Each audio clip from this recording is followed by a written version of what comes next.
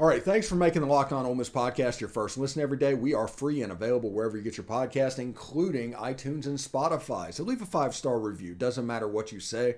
Just leave a 5-star review. That'll help people that search Ole Miss podcast in the Google machine find these shows. So thank you very much for that. We're all about having fun. We're all about commentary, and we're all about perspectives.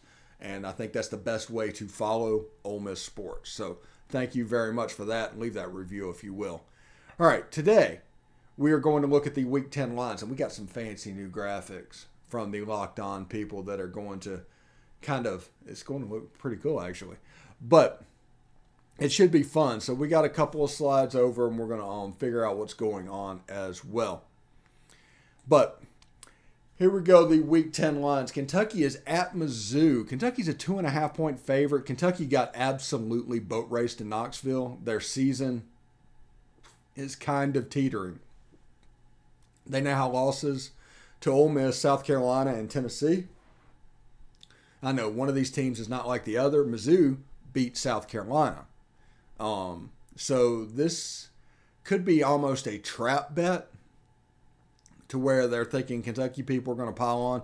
Will Levis does not look like a first-round quarterback. He looks like, I don't know exactly what he looks like, but it's not a first-round quarterback. Maybe he's a day 3 guy at best, but he's got talent, he's got tools, but he's not quite there. The big game of the day is Tennessee and Georgia. That's probably going to be a number 1 versus number 2 matchup as everything changes to the playoff matchups. Once the playoff show comes out Tuesday, the rankings are all going to change, so get ready for that. Georgia's a 9-point favorite over the Tennessee Vols. I know Athens is going to be rocking. If you tune into SEC After Dark Wednesday night, Jeb and Corey, Tennessee and Georgia fan, we're going to let them go a little bit. But this should be a fun game. This is one of those games to where Tennessee has a chance, if they can get on Georgia's defense and score a little bit, to put a little pressure on that offense. If it goes vice versa to where Tennessee has to score with Georgia, that's not where they really want to live, honestly. Alabama, a 14-point favorite at LSU. Honestly, I expect this line to be similar when they come to Vaughn Hemingway Stadium. Alabama, 2-touchdown favorite for the game in the last 20 years to happen in Oxford, Mississippi. So whenever we're talking about it, it's almost like a foregone conclusion. That's one. Now, that's not saying LSU can't win the game, because they can, but they're not. The probability isn't there. The same thing's going to happen next week, honestly. The probability isn't there, but Ole Miss can win the game. Florida is at Texas A&M. Texas A&M is a 3-point favorite over the Gators. You saw a Texas A&M team that woke up a little bit. I expect Texas A&M to win this game. I expect Texas A&M to cover fairly well.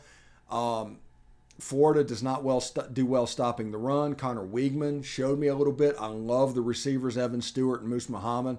If this team had Anaya Smith right now, they'd be fairly dangerous. I think they're going to be okay. This is going to get sloppy. This is probably going to be the come down game for Weigman.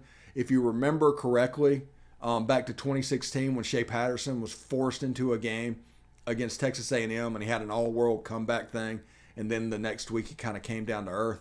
That's kind of a similar situation that I'm expecting this week. Liberty is at Arkansas. Arkansas is a 14-point favorite. This is a big game. Liberty is ranked.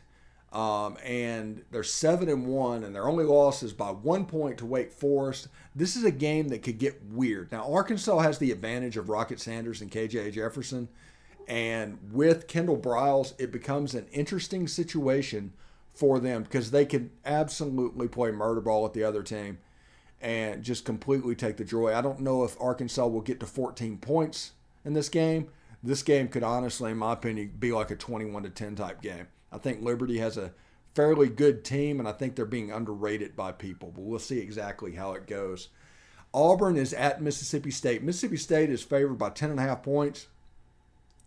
This is one of those games that could go absolutely either way. I mean, there's no way to look at it other than that, because Auburn could either make this a competitive game, because I think Mississippi State's going to win the game regardless, or they could absolutely quit, because we've hit that point in the season where they could just completely let go of the rope. Mississippi State wins this game 41-10.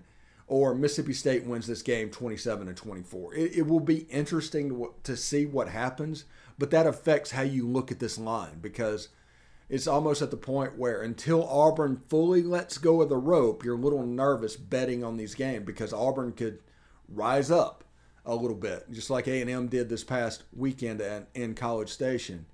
But it will be interesting to see. Also, South Carolina is at Vanderbilt in the last game of the day. South Carolina is a 7.5-point favorite. Remember this game in South Carolina, in Columbia last year. South Carolina needed a miracle drive at the end to beat a much worse Vanderbilt team. If you are hearing by the tone of my voice that I am not impressed by South Carolina, you're probably correct. I think Vandy is going to get somebody. They're running out of time to do it this year, but they're going to probably get somebody. This is probably their best opportunity to do it. I don't know if South Carolina's 7.5 points better than anybody. I know they've won games by more than 7.5 points, but that usually involves scoring in ways other than offensively. This team, South Carolina team, is pretty offensively challenged, and Missouri kind of had their way with the Gamecocks over the weekend. It was pretty interesting to see what's going on. Anyway, that was the lines for the week. Anyway, thanks for making the Locked On Ole Miss podcast your first listen today. For your second listen today, check out Locked On Sports Today. From the games that matter to the matter the most to the biggest stories in sports, go beyond the scoreboard and behind the scenes with local experts and insights only Locked On can provide. It's Locked On Sports Today. It's available on this app, YouTube, and wherever you get your podcast. Anyway, thank you for tuning in today. This was our 3 takeaways episode. We are going to talk Ole Miss and Alabama for the next 12 days. We're also going to talk a little basketball. We're going to do that, take advantage of the bye week. We got Jason Jordan going to come on and do a basketball recruiting thing. We're going to probably try and find somebody that can talk about the team. We're going to do that, but we're going to get in the mindset of Ole Miss and Alabama. So stay tuned for that. And of course, have fun following Ole Miss football. That's what this is all about, having fun. Seriously.